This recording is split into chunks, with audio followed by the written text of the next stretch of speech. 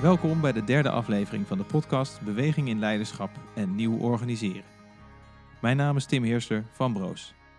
In deze podcast kun je luisteren naar een gesprek met mijn collega's Georgette Kempink en Jan Smit.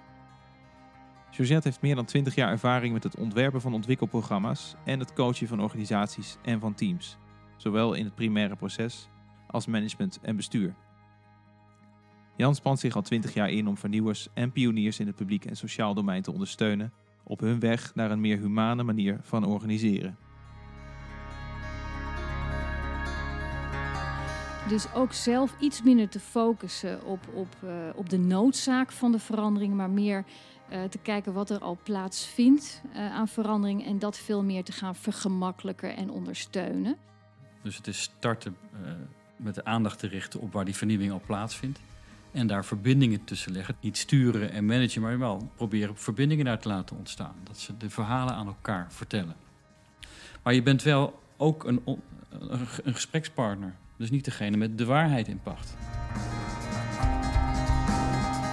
Deze podcast is onderdeel van het inspiratieprogramma Beweging in Leiderschap en Nieuw Organiseren van Movimento en Broos. Meer informatie kun je vinden in de beschrijving bij deze podcast. Ik ga met Georgette en Jan in gesprek over een andere kijk op organisatieverandering die aansluit bij een andere visie op organiseren. Waarbij het in hun ogen van belang is om te stoppen met plannenmakerij en je te verbinden met de praktijk en stil te staan bij wat er hier en nu gebeurt.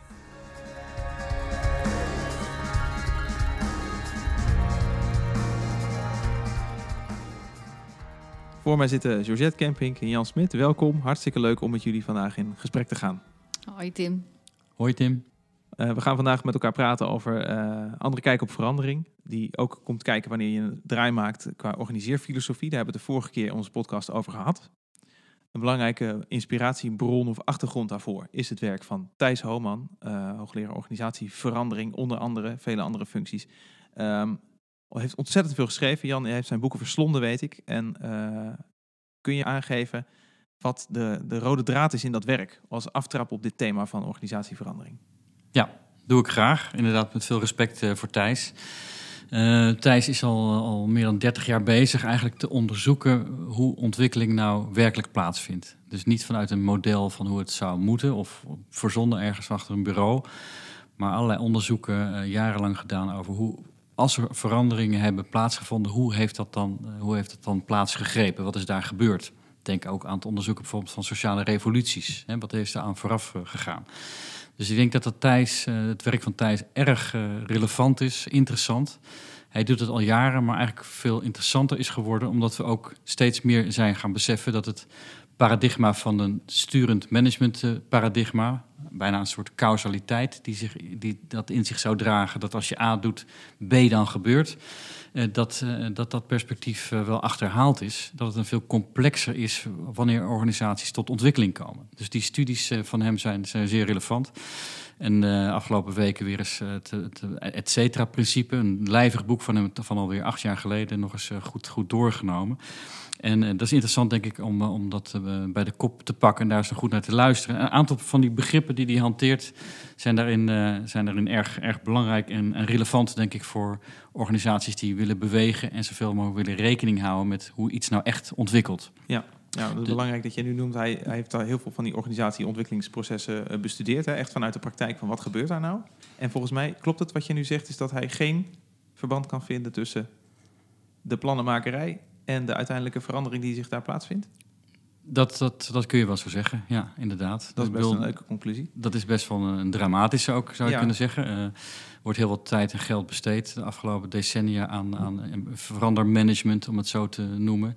Mm-hmm. Allerlei ontwerpen en plannen van aanpak. En het is ook al bekend dat 80% daarvan mislukt. Nou zegt hij niet van, ik heb nu een boek geschreven waardoor je dat beter zou kunnen doen. Maar hij zegt, ik leg uit hoe het gaat. En de luisteraars of iedereen die bezig is met veranderingen te helpen, te laten ontstaan, zo zou je het kunnen zeggen. Mm-hmm. Ja, laat je daardoor voeden, zodat je met meer bewustzijn je beweegt in organisaties. Dus dat is denk ik, dat is zijn uitgangspunt. Dus geen tips, geen Geen 7 how-to. tips. Nee, Ja. geen how-to, maar wel een aantal concepten ter bewustwording. Welke concepten springen daar voor jou uit, Jan? Nou, kern in eigenlijk zijn denken is dat je ziet dat als er iets beweegt in grotere systemen, dat eigenlijk altijd lokaal is begonnen. En dus de lokale entiteit, denk aan teams, maar denk ook aan, hij noemt het een mooi, gebaksgrenzen. Mensen die in organisaties elkaar kennen, beter kennen, een sterke relatie met elkaar hebben. Dat kunnen dus mensen zijn die veel samenwerken of mensen die zich in elkaar herkennen, een doelgroep, een leeftijdsgroep. Dat is de realiteit waarin mensen zich met elkaar werken. Dus je zou kunnen zeggen, de organisatie, de formele organisatie, of die enorme grote optelsom van mensen, die bestaat minder dan die realiteit van groepen mensen die zich in kleine kring tot elkaar verhouden. Hè, die een betere relatie, een diepgaande relatie met elkaar hebben. Ja. En dat zijn altijd, en dat is, je zou kunnen zeggen, ook wel antropologisch. Mensen is een groepsdier, kuddedier. Die kleine groepjes die zijn het meest relevant, betekenisvol als het om veranderen gaat. Mm-hmm. En hij noemt dat ook wel vanuit de scheikunde petrischaaltjes. Dat zijn de plekjes waarop mensen met elkaar verhalen vertellend betekenis geven aan wat er aan de hand is. Je kunt je voorstellen, er komt een bureau binnen, die zal wel weer iets gaan doen. Die mensen vertellen tegen elkaar aan de koffieautomaat of aan tafel bij de lunch of buiten met het wandelingetje of op andere manier. Joh, heb je het al gehoord? Er is weer een bureau binnen. We gaan weer dit en dit doen. Nou, een diepe zicht door die groep. Die herkennen elkaar, die delen ook betekenis met elkaar. Van ja. Dit gaat hem dus nooit worden, zeg maar. Ja, er komen bij mij ook wel wat ervaringen boven nu uit het verleden. Maar goed, dat petrischaaltje heeft ook iets met besmetting of wat bacteriën daarin? Of wat is de analogie daar? Dat is een groepje mensen die met elkaar besmetten, met elkaar een soort collectief verhaal delen, op eenzelfde blik naar de realiteit kijken. Je zou kunnen zeggen, die de werkelijkheid construeren. Hè, zo is het, dit zal wel niks worden, want dit en dit. Mm-hmm. Die hebben een soort bepaalde kijk naar hoe ze naar de werkelijkheid om zich heen kijken en dat met elkaar ook bevestigen. Ja. En zegt dus de grotere organisaties zijn optelsommen van al die petrischaaltjes. Dat is 1. Dus heel relevant als je organisaties wilt helpen ontwikkelen. Maak geen grootse plannen, maar realiseer je welke groepjes mensen zich tot elkaar verhouden en hoe je daar contact mee krijgt. Belangrijk is dat hij ook zegt, en dat is een prachtig concept, de worm's eye view. Dus hij zegt, mensen die in die petrischaaltjes vormen, hebben een werkelijkheidsperceptie, kijken op een bepaalde manier naar de werkelijkheid. En die kijken niet veel verder dan hun eigen werkelijkheid en misschien de werkelijkheid daarnaast. Datzelfde geldt ook voor het management. Want je hebt je bestuursgesprekken en je managementgesprekken. Nou, je hebt nog een paar mensen die je op de wandelgang regelmatig tegenkomt, bijvoorbeeld van de staf. Nou, probeer dan nog maar zicht te krijgen op wat er werkelijk echt gebeurt in al die teams, in al die afdelingen. Dus elk groepje heeft zijn eigen worm's eye view, zijn eigen beperkte blik van, en dat is ook de echte realiteit zoals die beleefd wordt, van wat er aan de hand is. Ja. En dat is een soort tegenhangend begrip dan van de bird's eye view. Hè? De strategie maken, uitzoomen, helikopteren, de grote lijn te pakken, waar al die managementteams ook vaak mee bezig zijn. En Thijs concludeert hier, de worm's eye view is daar net zo aan de orde van de dag. Absoluut, absoluut. Hij zegt, er is, in die zin zit er geen verschil, geen hiërarchie in. Ook al zou in de formele werkelijkheid die hiërarchie wel zijn. Nee, dat tekent het menselijk handelen, dat die betekenisgevende processen in kleinere groepsniveau plaatsvindt. Dus ook het management daar geen overview over heeft. Ja, die produceert dat wel, maar elk petrischaaltje produceert een werkelijkheid. Van ja, dit is er aan de hand. Maar dat is geen overzicht van het geheel. Want dat overzicht is niet te overzien, letterlijk voor de menselijke geest zou je kunnen zeggen. Mm-hmm. Dat is veel te complex. En zijn bron is ook de complexiteitstheorie. Een van zijn uitgangspunten in zijn denken. En om misschien af te ronden, want het is een heel rijk boek. Hè? We hebben het over die petrischaaltjes gehad, die worm's eye view. Het boek heet het et cetera-principe. En dat is goed tegen het licht te houden. Hij zegt, mensen reageren in die collectiefjes, op die eilandjes, niet vanuit wat er op hen afkomt. het managementverhaal. Er komt een bureau binnen die gaat ons van A naar B helpen. Of we gaan aan kwaliteitsontwikkeling doen. Nee, die reageren vanuit hun eigen logica of hoe zij de werkelijkheid beleven. Dus dat is, dat kan, ja, dat, en ik zie je wat moeilijk kijken, dat kan alle kanten op gaan. Er komt iets op ons af terwijl wij het veel te druk hebben. En we hebben al 2 mensen tekort, dus whatever er op ons afkomt, we hebben er niks aan. Het gaat ons alleen maar verder in de drek helpen. Of, nou ja, we hebben een lekker werkend team. Dan hebben we het net een beetje voor elkaar. En nou komt dit weer op ons af. Nou, alles wat daartussenin zit. En dus die werkelijkheid, die is wat er op en afkomt, heeft met de inhoud misschien helemaal niks te maken. Mm-hmm. Maar die eigen logica is het meest dominante eigenlijk waar je vanuit hebt te gaan. Want die produceert zichzelf ook. Je kunt je voorstellen, zo'n groep die zegt, nou ja, er komt weer zo'n bureau op ons af. Nou, daar is heel wat aan vooraf gegaan. Wil men samen dat verhaal aan elkaar vertellen. Een historie, onderlinge relaties, gesprekken, loyaliteiten. Dus dat is een best stevige, vastgezette, zou je kunnen zeggen, realiteit. Ja. Al die groepjes hebben een stevige realiteitsbeleving waar niet zomaar een speld tussen is te krijgen. En zeker niet vanuit een verder afstaande wereld die plan, do, check, act of een heel planmatig veranderd traject invoert. Ja, en bovendien doet het kopieerapparaat het ook niet. Dus ze hebben al wat anders aan hun hoofd. Ja, dank je Jan. Dat klopt. Dat is een mooi voorbeeld. Ja. Als die het al niet doet, wat hebben ze dan weer voor ons? Kom eerst maar eens hier op ons af. Ga dat maar eens helpen. Ja, we hebben het allemaal een keer gehoord. Hey, interessant. Maar dat roept ook wel de vraag bij me op. Als je daarmee mee te maken hebt. Het komt bij mij een beetje in het beeld boven van zo'n groot pan soep waar je wat in kan roeren. Maar het is lastig om daar nou ineens een hele solide collectieve betekenis uit te trekken. Want het blijven losse deeltjes. Hoe ga je om met verandering? Of hoe maak je een verandering dan mogelijk? Want je komt ergens aan. Kijk ook naar jou even, Suchet, als ervaren veranderaar, noem ik je maar even. Maar je komt ergens. Daar is een verandering gaande, is al bezig. Maar tegelijkertijd is dat ook een verandering van kennelijk een gewenste soort, waar jij dan aan bij te dragen hebt. Hoe ga je daarmee om? Maar interessant denk ik dat als ik hoor, het verhaal van Thijs gaat over wat er is, wat er daadwerkelijk plaatsvindt. En als je mij vraagt van wat doe ik nou als ik binnenkom in een organisatie, is denk ik heel goed te luisteren wat die verhalen dan zijn, of die ervaringen dan zijn van mensen. Dus echt aansluiten bij wat er is. Zelf word ik daar enorm door geïnspireerd door de paradox van de verandering. Door een psychiater in de vorige eeuw verwoord. Waarin ook heel duidelijk wordt dat het niet gaat over die gewenste verandering zozeer, waar mensen zijn, maar die zijn meer bezig met wat er is. Hun dagelijkse beslommeringen, de dingen die daar spelen. En dus als het gaat over, wat ga ik doen als er iets van een vraag op ons afkomt, dan is dat toch aan te sluiten eerst bij de verhalen, de ervaringen die daar zijn. En dat betekent ook dus aan te sluiten bij, aan de ene kant is de praktijk de verandering die er al zijn. Zijn er waarschijnlijk ook meerdere tegelijk. De ene van links naar rechts, de andere van rechts naar links. Mm-hmm. Hoe maak je dan die beweging naar een verandering van een bepaalde gewenste soort? Want daar ben jij dan van, als jij daar komt. Ja. Of is dat vertrouwen dat samen gaat vallen met de gewenste richting?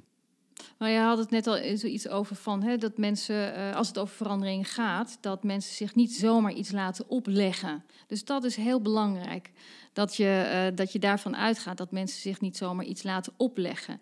Ook al is de mogelijke waarde van de verandering, of het idee wat daar leeft, of bijvoorbeeld dat je zegt, laten we op een andere manier gaan organiseren, is dat best wel van waarde. Maar dat daarvoor openstaan is niet zomaar daar. Dus je gewenste veranderen, dat is niet waar ik in eerste instantie mee aan de slag ga. Maar dat betekent niet dat je daar geen invloed op uit kan oefenen natuurlijk. Want daar gaat het over. Als je vraagt van stel dat je zegt, we willen verkennen op een andere manier of te besturen of te organiseren. Dan kan je mensen natuurlijk wel op andere ideeën brengen. Dus daar geloof ik wel heel erg in de invloed die je kunt hebben. Door daar iets over te delen, mensen in aanraking te brengen met andere praktijken, elders, in andere organisaties bijvoorbeeld. Dus, maar dan heb je het meer over het denken. Ja. Dan heb je het over een ander perspectief aanreiken. Over dat je deelt, hier kan je op een andere manier ook naar kijken. Ja. Maar dat gaat eerst toch, vooraf daaraan is toch eerst te ontdekken, waar zijn deze mensen van? Waar zijn deze mensen? Wat speelt hier? En daar eerst een gesprek over te voeren. Dus het bewustzijn ook aan te jagen van ook hen zelf dat te laten vertellen. Want waar ik vaak kom is ook weinig tijd om daarover in gesprek te gaan. Dus waar ik vaak kom in zorgorganisaties, ook in zorgteams, moet er gewoon heel veel gedaan worden. Is er heel veel actie en is er niet zo heel veel tijd om daarover in gesprek te gaan. Ja, nog even ter aanvulling. Vaak word je gevraagd, ik kijk naar jou, Georgette, in teams die al wel een gevoel hebben van deze ontwikkeling past bij ons. Wij willen graag aan de slag om dat verder te maken. Als je het over Rijnlands nieuw anders organiseren hebt. Dat is één manier. Dus dan kom je niet met iets nieuws binnen, maar wel met meer kennis erover, waardoor dat ondersteunt. Ja, dat is één. Aan de andere kant kun je zeggen, deze manier van de professionals zelf als uitgangspunt te nemen, is een aanvliegroute die past bij het zelforganiserend vermogen, nieuw organiseren Rijnlands. Het vakmanschap serieus te nemen. Dus daar binnenkomen en te onderzoeken wat er is, wat men behoeft, wil, wat er nodig lijkt vanuit hun perspectief, is wat je te doen hebt. Anders ga je over die grenzen over van mensen serieus nemen in hun vakmanschap en in hun eigenheid. Ja. Dus Mooi. Ja, je noemt hier volgens mij 2 hele belangrijke dingen. Tenminste, dat pik ik op uit het verhaal van Suzette, maar ook voor jou, Jan. Jij noemt het zelforganiserend vermogen van mensen. Dat als uitgangspunt te nemen. We hebben daar in ons voorgesprek ook al even aan gerefereerd. Het is misschien mooi om daar zo nog even op in te gaan. En Suzette, jij hebt het net genoemd, geloof ik, de paradox van verandering noem jij. Maar die moet je nog even toelichten, want de paradox heb ik nog niet helemaal gevat.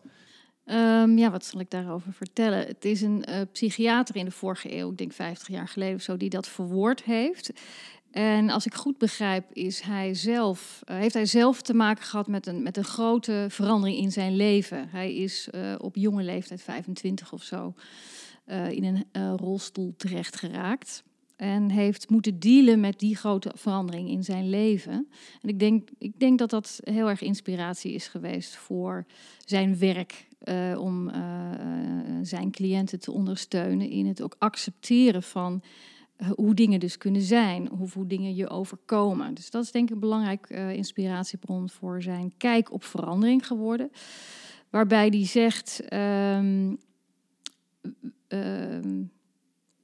sta nou meer stil bij wat er is, bij wie je bent. Heb daar meer aandacht voor dan te streven naar iets in die toekomst, wat niet zou kunnen zijn, of die gedroomde toekomst, of dat jij zelf iemand anders zou willen zijn. En daar zit die paradox in, denk ik, want ik denk dat de menige luisteraar dit wel zal herkennen, dat je heel graag ook vooruit wil. En dingen wil doen en dingen anders wil, verbeteren.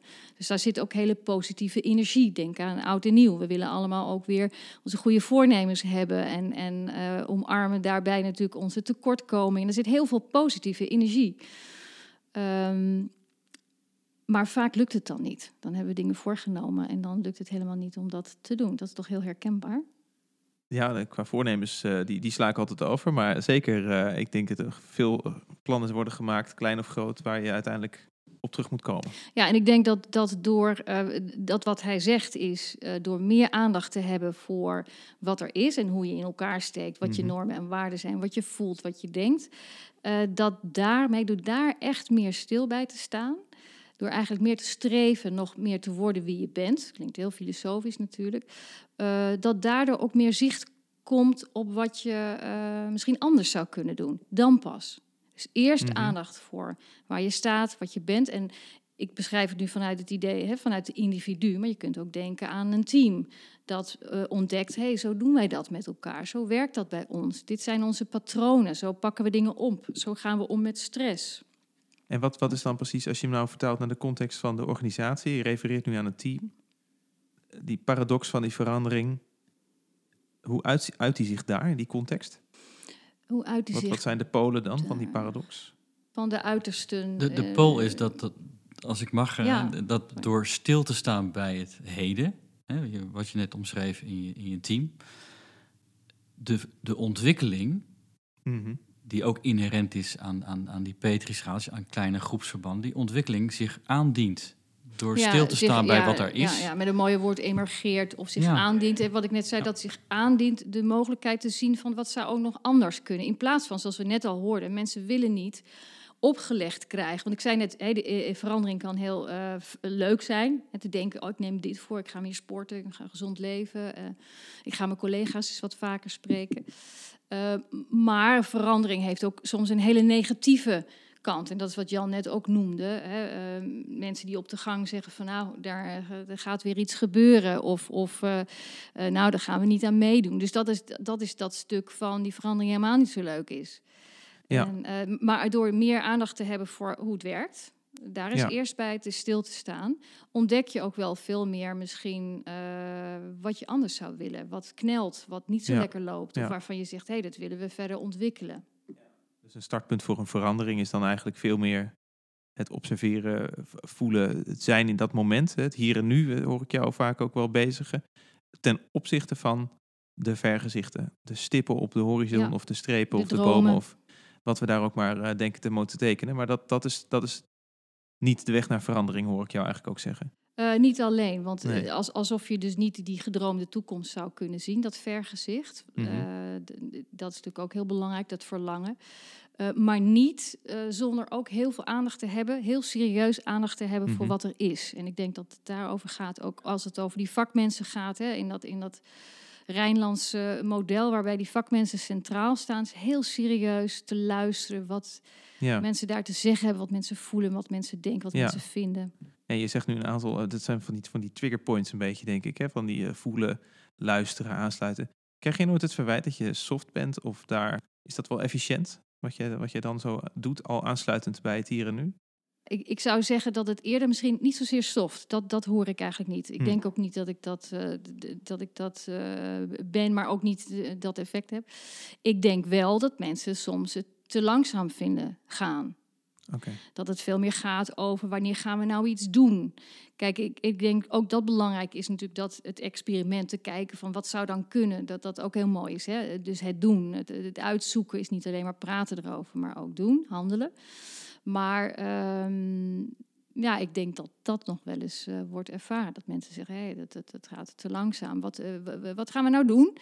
Aan het eind gelijk al in de actie schieten. Terwijl ik denk dat er nog veel meer tijd nog zou kunnen zijn in het verdiepen van waar staan we eigenlijk? Of wat voel ik eigenlijk? Of wat denk ik eigenlijk? Wat vind ik eigenlijk? Zeker in een team. Dus heb je daar wel wat tijd voor nodig om dat te ontdekken bij elkaar. En een ander concept, we refereerden net al even aan, het zelforganiserend vermogen van mensen. Wat is dat? Wat versta je daaronder? Dat noemde je net.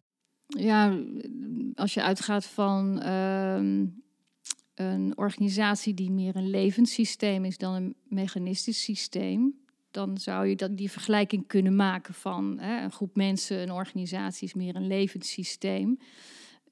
Dus als een mens. Mm-hmm. En wij hebben allemaal dat zelfregelend vermogen. We zijn in staat om in balans te kunnen komen met onze omgeving. Dat is een vermogen dat wij allen hebben. En soms loopt dat niet zo goed en niet zo lekker. En dan is daar wat anders nodig. Maar dat is wel de basis. Dat is een belangrijk uitgangspunt. Denk ik in die hele afgelopen jaren ook in die hele zelfsturing. Waar je ook ziet dat het meer een structuurverandering is geworden dan het uitgaan van het zelforganiserend vermogen. Dat is echt wat anders in mijn ogen. En dat is dat serieus te nemen, dat mensen in principe in staat zijn, maar dus ook als je denkt meer in het systeem of in het team, dat mensen in staat zijn om weer in balans te komen als er iets mist, als er iets niet lekker loopt. Of dus dat mensen zelf in staat zijn om dat te regelen. Ja. Dus daar hoef je niet zoveel voor te doen. Dat is een natuurlijk proces. Dus het gaat ook niet over een ander empoweren. Dit gaat over een ander uitgangspunt kiezen. Ja, zeker. Anders kijken naar die ontwikkeling, naar wat mensen eigenlijk zelf kunnen. Ja. En dat heel serieus nemen. En niet zo meer die controle te hebben van het moet sneller. Of wat we net zeiden, van dat het meer van buitenaf gestuurd zou moeten worden. Ja. En mensen zijn toch wel vaak wel verrast van hoe bazaal het ook klinkt. En misschien simpel ogenschijnlijk, maar dat ook dingen oplevert die verrassend zijn of eigenlijk voor de hand hadden kunnen liggen al tijden terug. Ik ben wel even benieuwd naar een voorbeeld. Nou, ik zit meer te denken, ook aansluitend in de vorige podcast, Jan, hebben we het ook wel vaker gehad over dat managementdenken, waar mensen van denken, dat is heel efficiënt. Toch? Maar dus dat zit ook in het hoofd, van dat denken we met elkaar, of dat zit zo diep. Dus dat zelfregelend of zelforganiserend vermogen, dat is een beetje verdwenen. Dat het daar is. Of dat als uitgangspunt zou kunnen dienen. En ik zou zeggen, mijn ervaring is, praktijkvoorbeelden. Heel vaak is het zo, ik neem dan even als voorbeeld zorgorganisaties, waarbij mensen zeggen van, we voelen dat er iets anders nodig is. Kom eens kijken, kom eens mee. Dat in heel veel van die teams dat allemaal gewoon zelf georganiseerd wordt met elkaar. Dat zegt men ook heel vaak. We doen al heel veel zelf en wij kunnen al heel veel. Dus dat gaat soms ook heel vanzelf. Het zijn vakmensen die hebben voor geleerd om daar voor anderen te zijn. Maar het zit vaak in de omgeving waar dat helemaal niet zo aanwezig meer is. En dus dan zie je dat dat heel natuurlijk is, doordat daar die verandering of die ontwikkeling als heel natuurlijk kan ontstaan. En dat kan je daar gewoon ook ondersteunen, zeg maar. Ja. Er ligt een mooie link bij wat Thijs zegt. Hè? Dus in die kleine groepsverbanden is men ook met een betekenisgevingsproces bezig. Hè? Dat is continu van hoe kijken we naar dingen. En als je dat ondersteuningsproces op die manier vormgeeft, door ruimte, aandacht te geven, wat is hier nou echt, daar de tijd voor neemt, kunnen die betekenissen zich ook verdiepen en verrijken. Of kan een soort bewustwording ontstaan. Dat hebben we nog helemaal niet opgelost of bij de kop gepakt. Dit klinkt wel als de hele ideale wereld, Jan. En we weten op dit moment in de zorg zijn de problemen heel groot. En dus dan komen we ook bij het punt dat als ik zeg ik vertraag, of daar zou mooi de tijd voor moeten zijn om ook eens met elkaar na te denken over of met elkaar in gesprek te gaan. Nou, dan is dat er bijna niet. Maar ik breng dit nu even in, omdat je 2 weken geleden vertelde over allerlei kleinere teams die met elkaar een soort werkconferentie hadden georganiseerd, die precies de aandacht brachten aan de zaken die voor hun van belang leken te zijn. Waar achteraf tot slot daarvan allerlei inzichten kwamen, waar ze zelf ook wel door verrast waren, of die nieuwe openingen boden tot nieuwe acties. Mm-hmm. Ja. En dat was ook ondanks de drukte en de gekte enzovoort. Nee, goed, dus allemaal nog een beetje op de vraag van Tim van wordt het niet als soft ervaren of dat soort dingen. Ja, ik denk dat tijd, gevoeld, dat mensen de tijd hebben en dat mensen dan ervaren van heeft het zin. Ja, als je dan met elkaar een bijeenkomst bijvoorbeeld hebt en met elkaar in gesprek komt en er komen dingen ter tafel die ertoe doen, die ze zelf inbrengen en ze zeggen dit is belangrijk om het met elkaar te over hebben.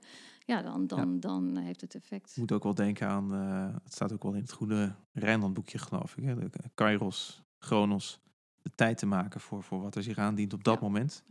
Ja. Is lastig als de god van de kloktijd, de Chronos, in je nek aan het hijgen is, dat het werk nog af moet. Ja, zeker. Ja. Dit gezegd hebben, dat vertrouwen op het zelforganiserend vermogen van mensen. De paradox van de verandering, dus wellicht wat minder aandacht aan de stip op de horizon, maar vooral in het hier en nu ook te kijken wat zich daar aandient en wat daar aan ervaring ook is. Hè.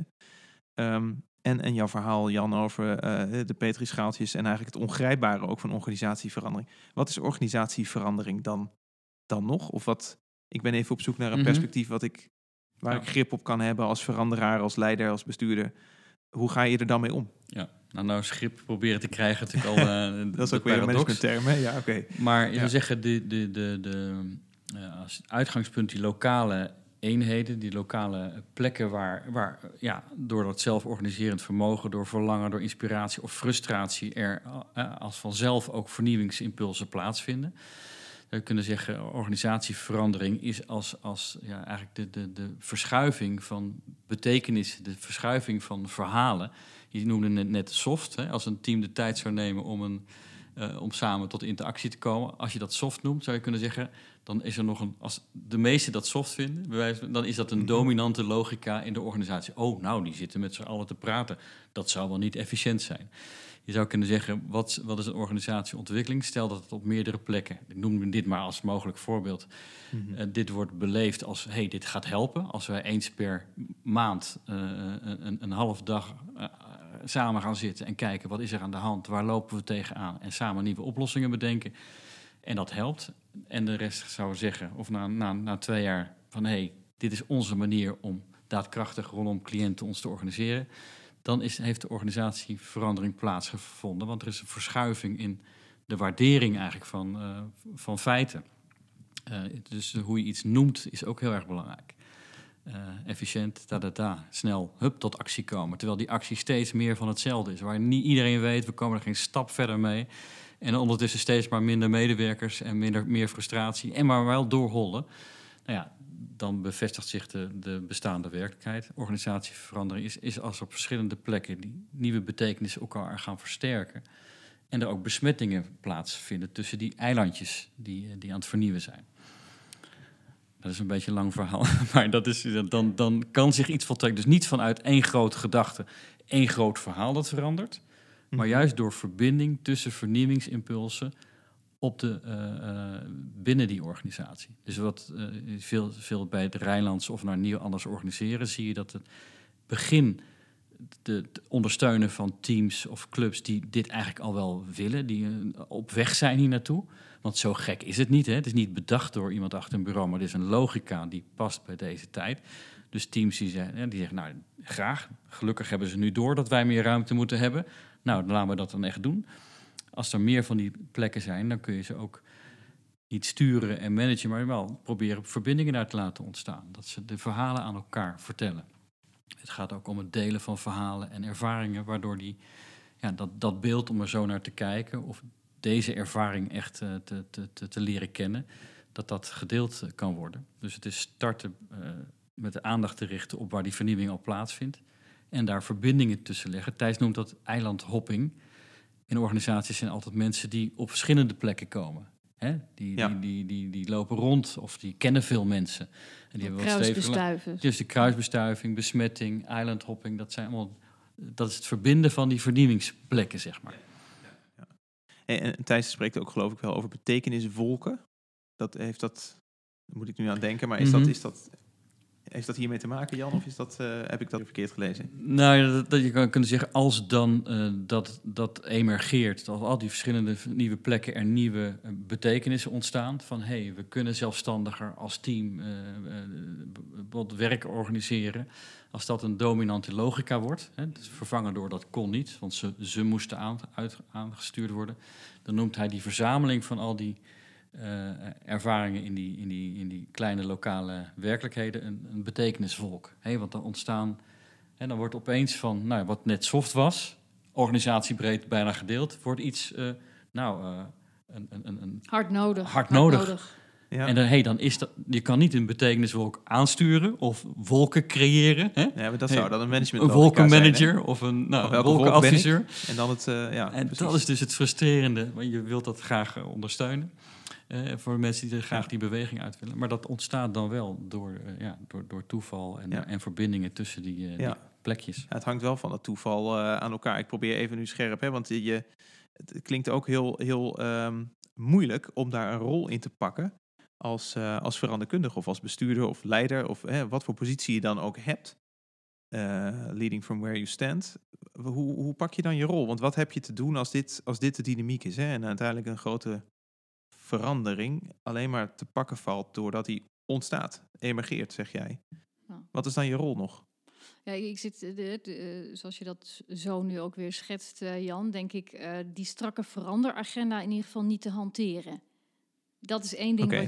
Dus gaan we het wel weer even over loslaten hebben, maar daar gaat het denk ik wel over. En dat is misschien hard werken voor heel veel bestuurders en managers of ook collega's in het veld die de verandering faciliteren. Dus het is ook, als je zegt, we willen het op een andere manier organiseren,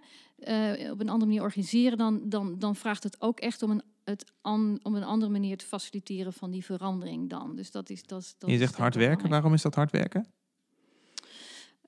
Ik denk dat veel mensen die in de rol van veranderaar zitten, om het maar even zo te zeggen, of je dat nou als bestuurder of manager, maar ook op allerlei plekken zitten mensen die verandering aanjagen, dat die veel al toch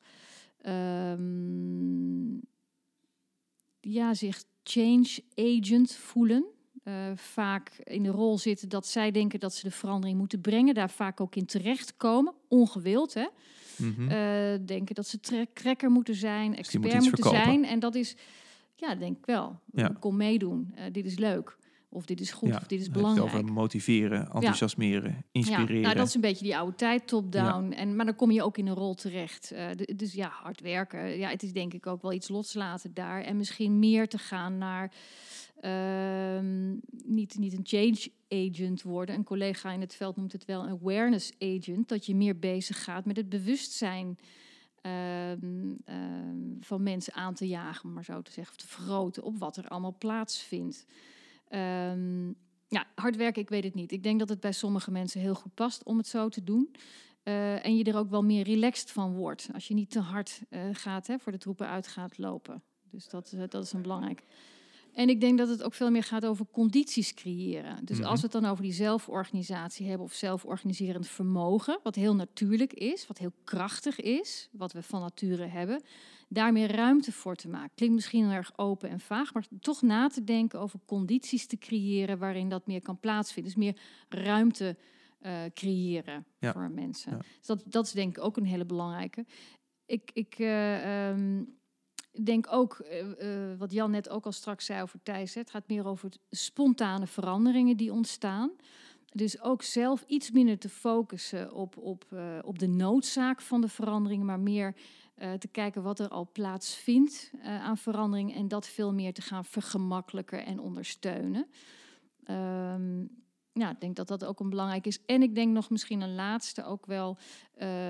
Wij praten natuurlijk even vanuit het perspectief van de veranderaars van buiten, om het maar even zo te zeggen.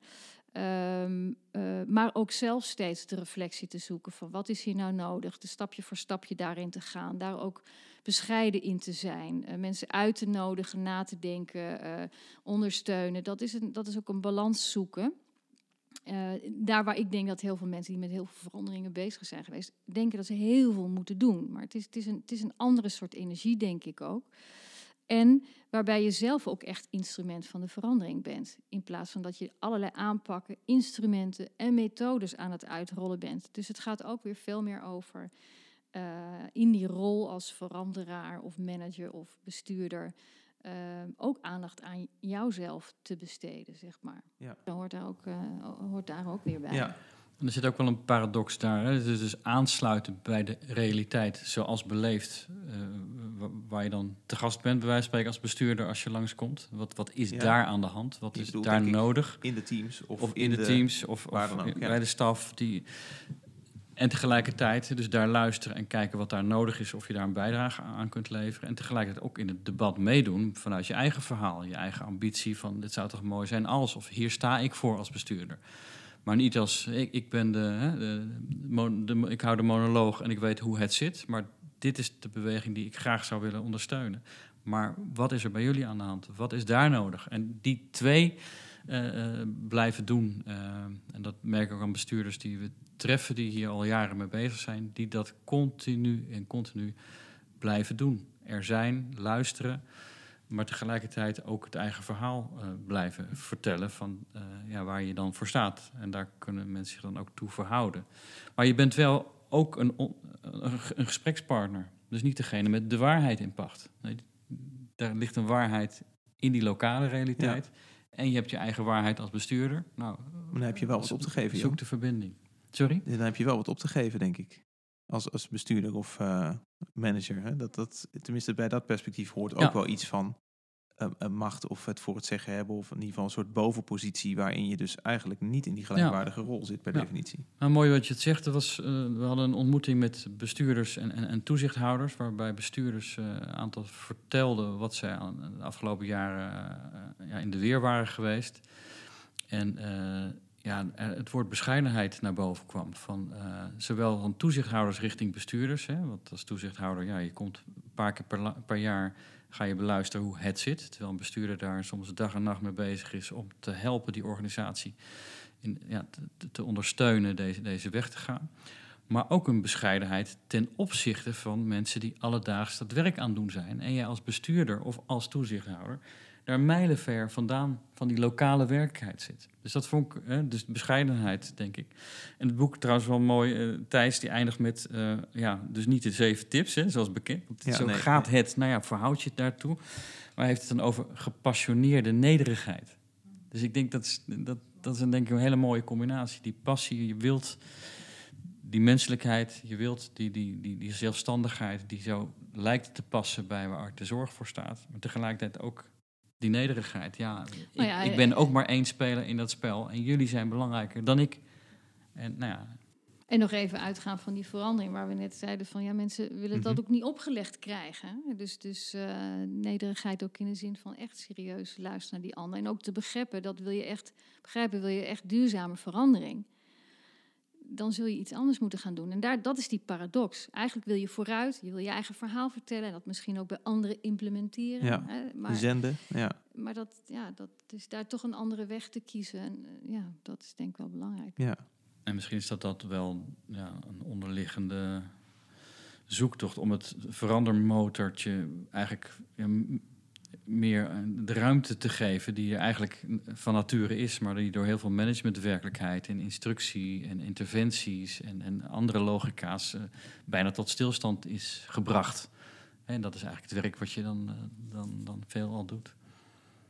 Ja, mooi. Ik probeer zo al meeluisterend ook een soort kookboek of een kooklijstje voor mensen die met die verandering te maken hebben in hun dagelijkse praktijk mee te turven. Zo. Ik heb nu een aantal dingen opgeschreven die volgens mij die een soort handelingsperspectief kunnen bieden. Hè, voor als je in jouw rol met verandering te maken hebt. In ieder geval je eigen verhaal te vertellen. Dat hoor ik je nu duidelijk zeggen. De condities creëren voor de verandering. Je verbinden met de praktijk. Maar ook zorgen, dat is wellicht een van die condities voor verbinding onderling tussen mensen. Zodat ze elkaar kunnen besmetten. Dat die betekenisgeving door kan gaan. De gepassioneerde nederigheid te betrachten, die je zo mooi noemt.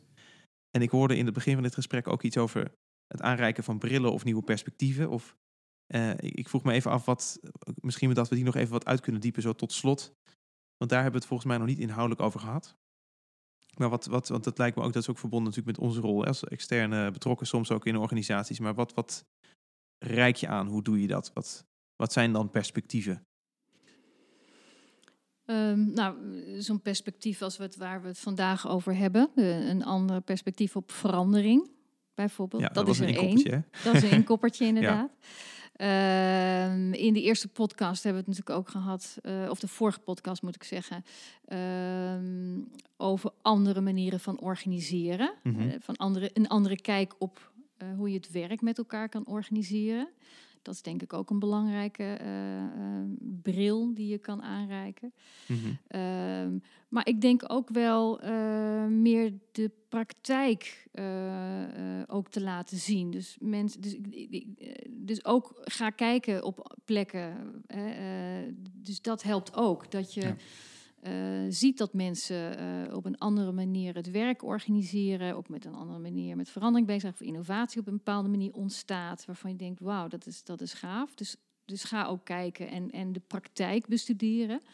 We hebben het nu over perspectief vooral vanuit de theorie of de filosofie, de denkers. Maar dat is denk ik ook een hele belangrijke om dat soort perspectieven ook aan te reiken. En uiteindelijk denk ik ook wel, we zeggen vaak wel, als het over dat nieuw organiseren gaat, ontdek dat ook. Dus ga ook experimenteren, ga dingen uitproberen. Ga dingen doen, ervaren. Dat is ook heel erg belangrijk, denk ik. Ja. Mooie oproep. Wil je nog wat toevoegen, Jan? Of...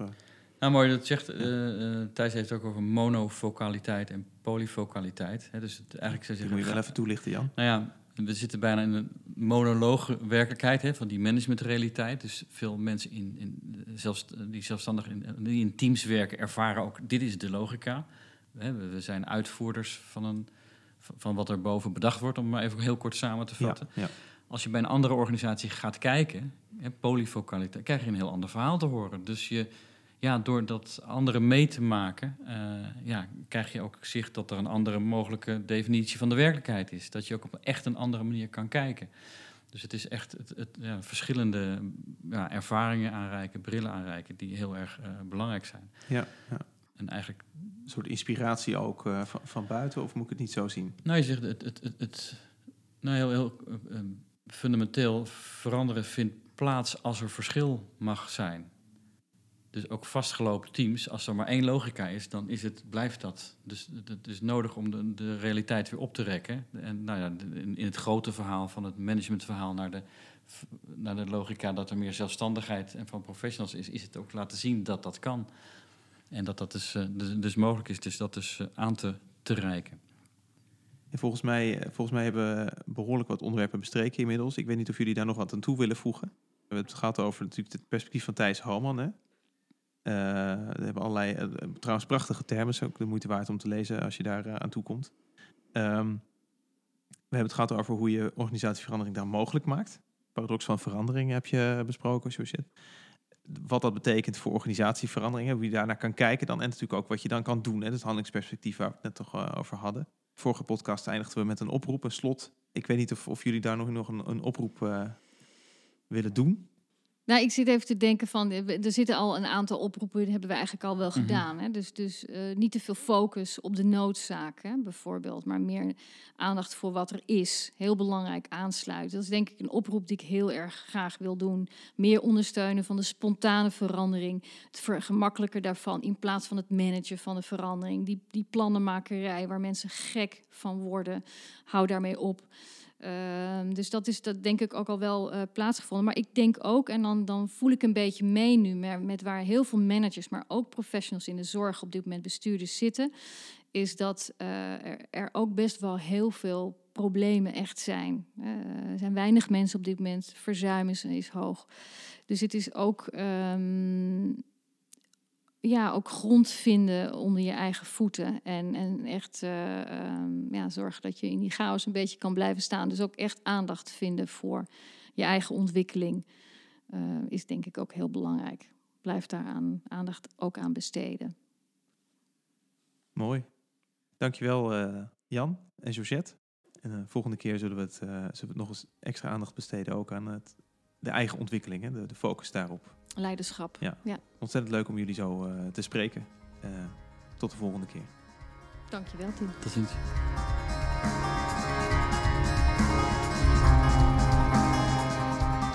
Je luisterde naar de 3e aflevering van de Beweging in Leiderschap en Nieuw Organiseren podcast, waarin ervaren bestuurders en veranderaars hun inzichten delen. De volgende keer ga ik met Georgette en Jan verder in gesprek en duiken we dieper in de ontwikkeling van leiderschap. Wat vraagt het kantelen van besturingsfilosofie van jou als bestuurder of leider zelf? We zoomen dus meer in op de persoonlijke transformatie. Wie kies jij te zijn in deze tijd? Dus abonneer je op deze podcast, zodat je niets hoeft te missen. Hartelijk dank voor het luisteren en tot de volgende keer.